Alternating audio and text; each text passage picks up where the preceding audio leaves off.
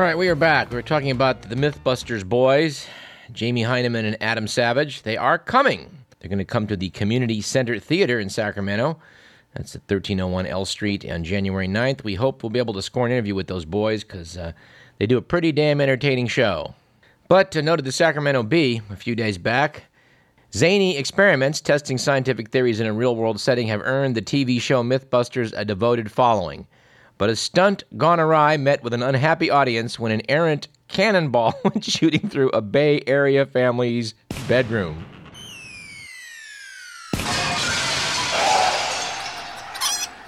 Sheriff's deputies are still measuring how exactly the cannonball flew from a bomb range in the rolling hills flanking a Dublin neighborhood and rocketed into the front door of a home and through its master bedroom before landing in a neighbor's parked minivan.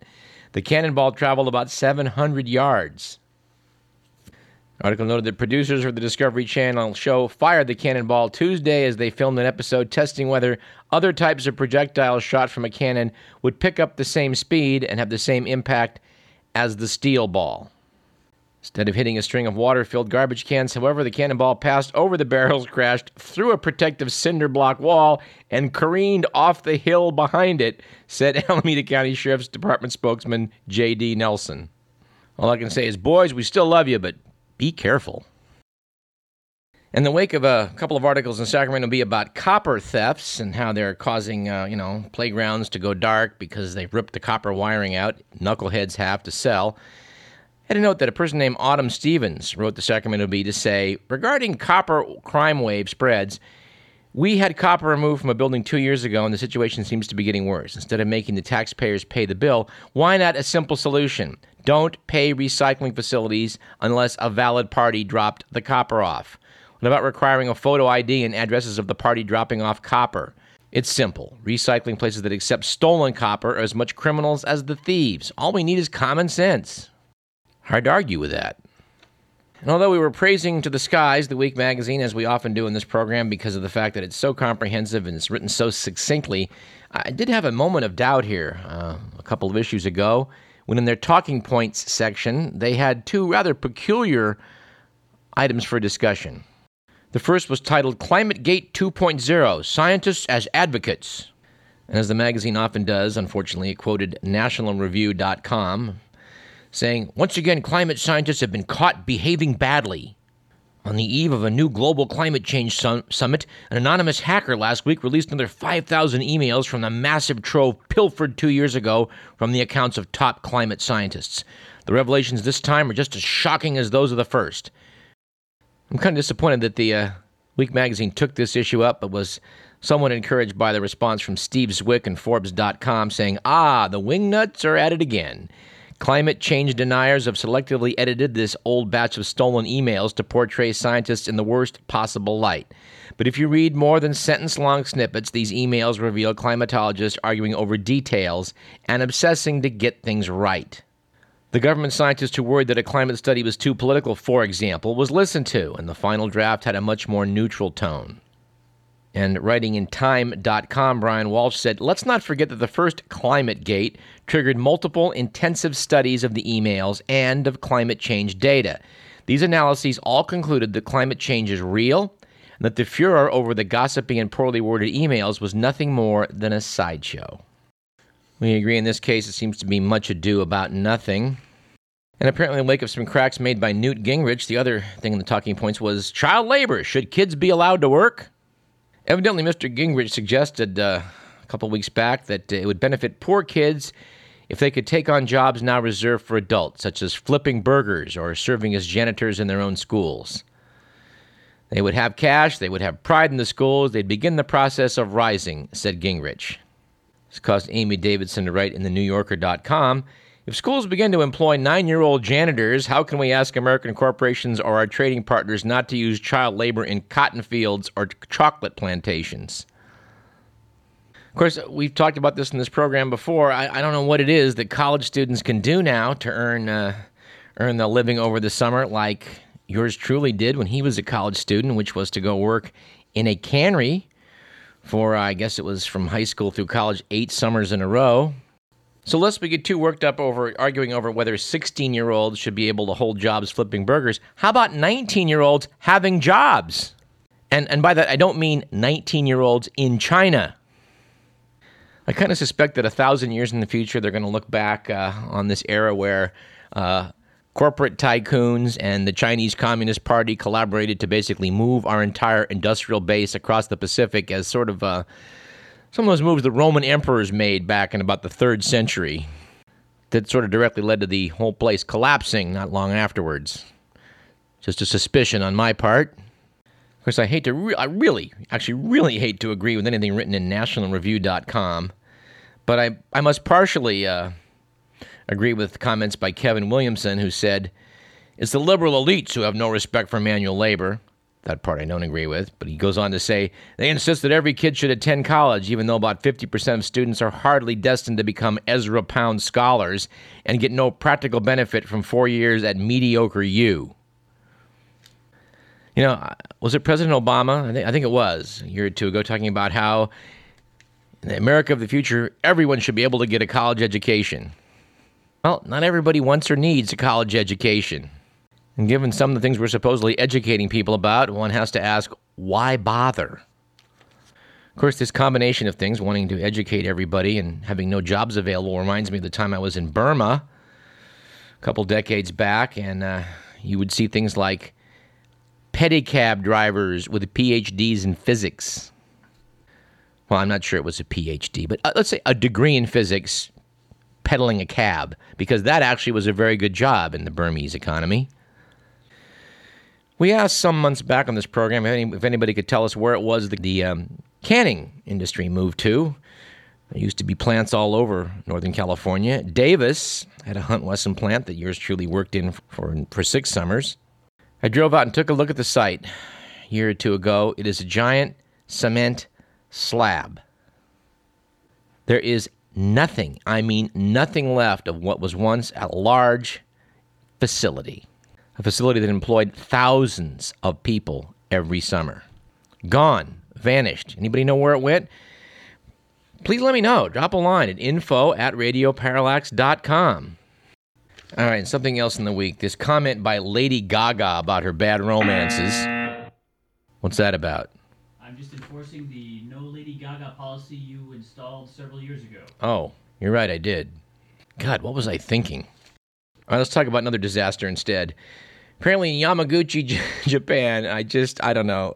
Sometimes in this show, we just sort of jump from topic to topic. I think you've noticed that, dear listener. But who can resist the following item? 8 Ferraris, 3 Mercedeses, and a Lamborghini were totaled this week in what's being called the most expensive car crash ever.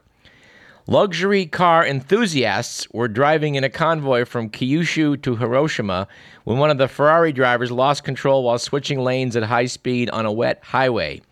He skidded into oncoming traffic, and the cars behind him began slamming into one another, injuring 10 people. A Nissan Skyline and Toyota Prius were also involved in the crash. The damage is estimated at more than $4 million. Said Mitsuyoshi Isajima of Yamaguchi Prefecture's traffic police, "It was a gathering of narcissists." We would add, apparently, bad driving narcissists. And if you are thinking about getting a Ferrari or Lamborghini, we would say, please go to driving school. Unless perhaps your name is Alec Baldwin. To Alec, we just say, have at it, pal. And that reminds me, Mr. Merlin, did I use that quote about Newt Gingrich defining marriage? I'm not sure. In case I didn't, someone sent an email a few weeks back with a quote that said, Newt Gingrich defines marriage as a union between a man and a woman without cancer. Just wanted to make sure I got that one in case we missed it. Since I guess we're talking about things we can't help but mention, or at least articles that are irresistible, how about this piece? And this we're quoting from the Health and Science section of the week. It's often said that men think about sex once every 7 seconds. In reality, says a new study, men daydream about sex far less frequently than that adage would suggest, although still about twice as often as women. Ohio State researchers gave 120 men aged 18 to 25 a tally device and asked them to click it every time they thought about sex.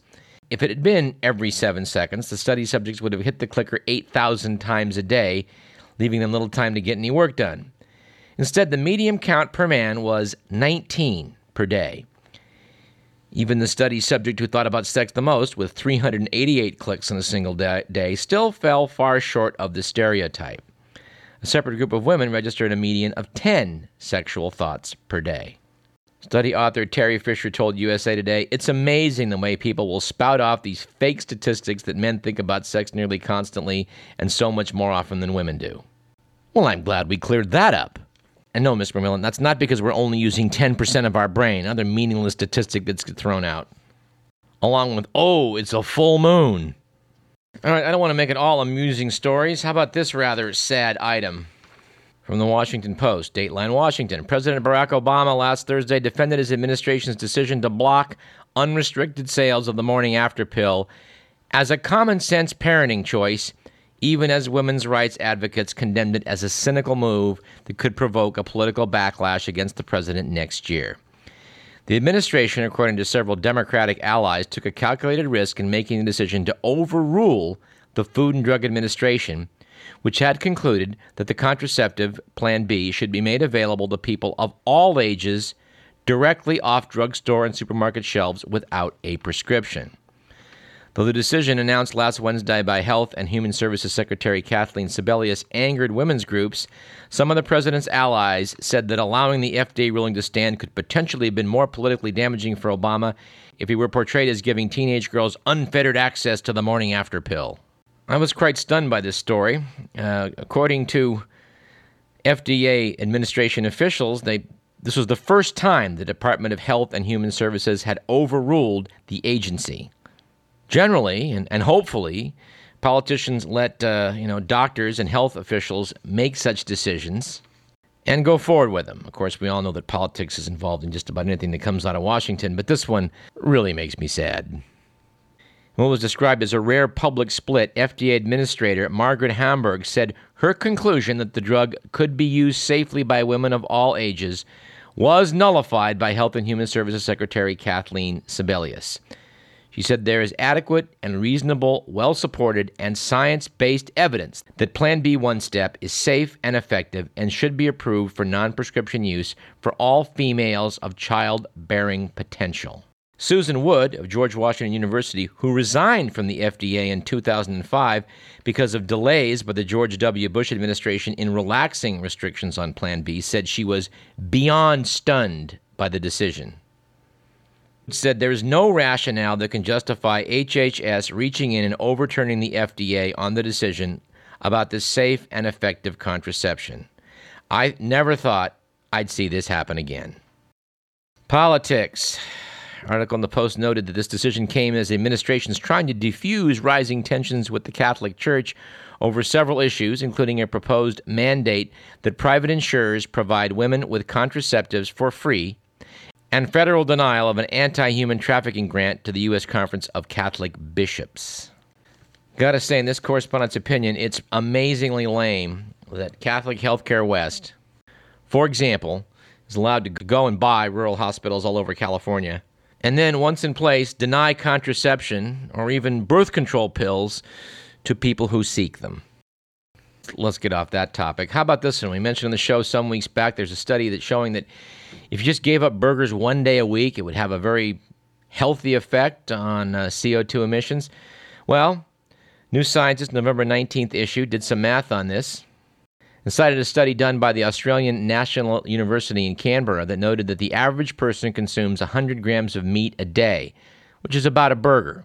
The rich eat 10 times more than the poor. In other words, some people get 10 burgers a day while others get none. Colin Butler, researchers showed that if every person in the world ate 50 grams of red meat and 40 grams of white meat per day by 2050, greenhouse gas emissions from meat production would stabilize at 2005 levels. Certainly something to think about. In fact, this correspondent's probably going to try and give up meat one day a week and see how that goes. It's not that much of a sacrifice. I do note, however, that as a fallen Catholic, it will not be a meatless Friday. I remember these many years later, coming home on a Friday afternoon and craving a burger and having my grandmother fry up fish and just not being happy about it. By the way, did you know that it was a mortal sin for, I believe, a few centuries to eat meat on Friday if you're a Catholic? If my memory serves me correctly, sometime in the 1960s, it went from a mortal sin, meaning you were guaranteed to burn in hell for all eternity, to no penalty. You just have to feel for that guy right now whose soul is in hell, burning for all eternity because he ate that burger the week before it went penalty-free. Man, that doesn't seem fair.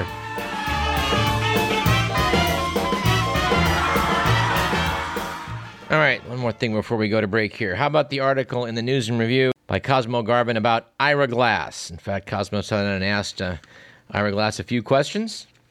Cosmo did note that in the 16 years that the show's been on the air, Glass has proven that you can tell an interesting story about anything. Terrorism, the mortgage crisis, even middle school. And I would say, Cosmo, we certainly think that's true on this program because we don't really have a very set agenda. I would say that when Ira Glass is on his game, there is nobody better. I'm just sorry I was out of town on December 3rd and couldn't attend that event up in Grass Valley. But anyway, to quote from the article, Cosmo asked, "I wonder what you make of the political attacks on public broadcasting." Glass said, "I think it's complicated. When you look at what Juan Williams was saying, I don't think he should have been fired. When people on the right were upset about that, they were right to be. That was a screw-up. It was wrong in every way. But I feel that's a weird, isolated case. It says nothing about what we're doing on the air every week." Asked, does that political stuff end up hurting public radio? Glass said, possibly. I think it's a very serious problem. Weirdly, it might not hurt our audience size or funding. It might just hurt the perception of public radio in a way that would taint it. There's a Pew poll about trust. Public radio every year for a decade grew in people's trust, even while newspapers fell and networks fell and everything else fell. But public radio just grew and grew. I feel like the political attacks could start to wear that down. You know the president's not a Muslim, but at one point 40-50% of people told pollsters they thought he was. Doesn't matter what the truth is in that situation, it matters how you're perceived. I feel like the problem is public radio has no counter strategy against the strategy that's being used against them. So yes, I'm scared. Well, we'll say one thing about Ira Glass. We've at least used his bit on failure on this show, I think, on 3 different Thanksgivings. Hell, we might even use it again next year. It's awfully good. And yes, we are experiencing some PJ about his being on The Simpsons. That would be professional jealousy. Actually, I'm kidding. There is very little we're jealous of on this program. On that note, let's take a short break. Listening to Radio Parallax, I'm Douglas Everett.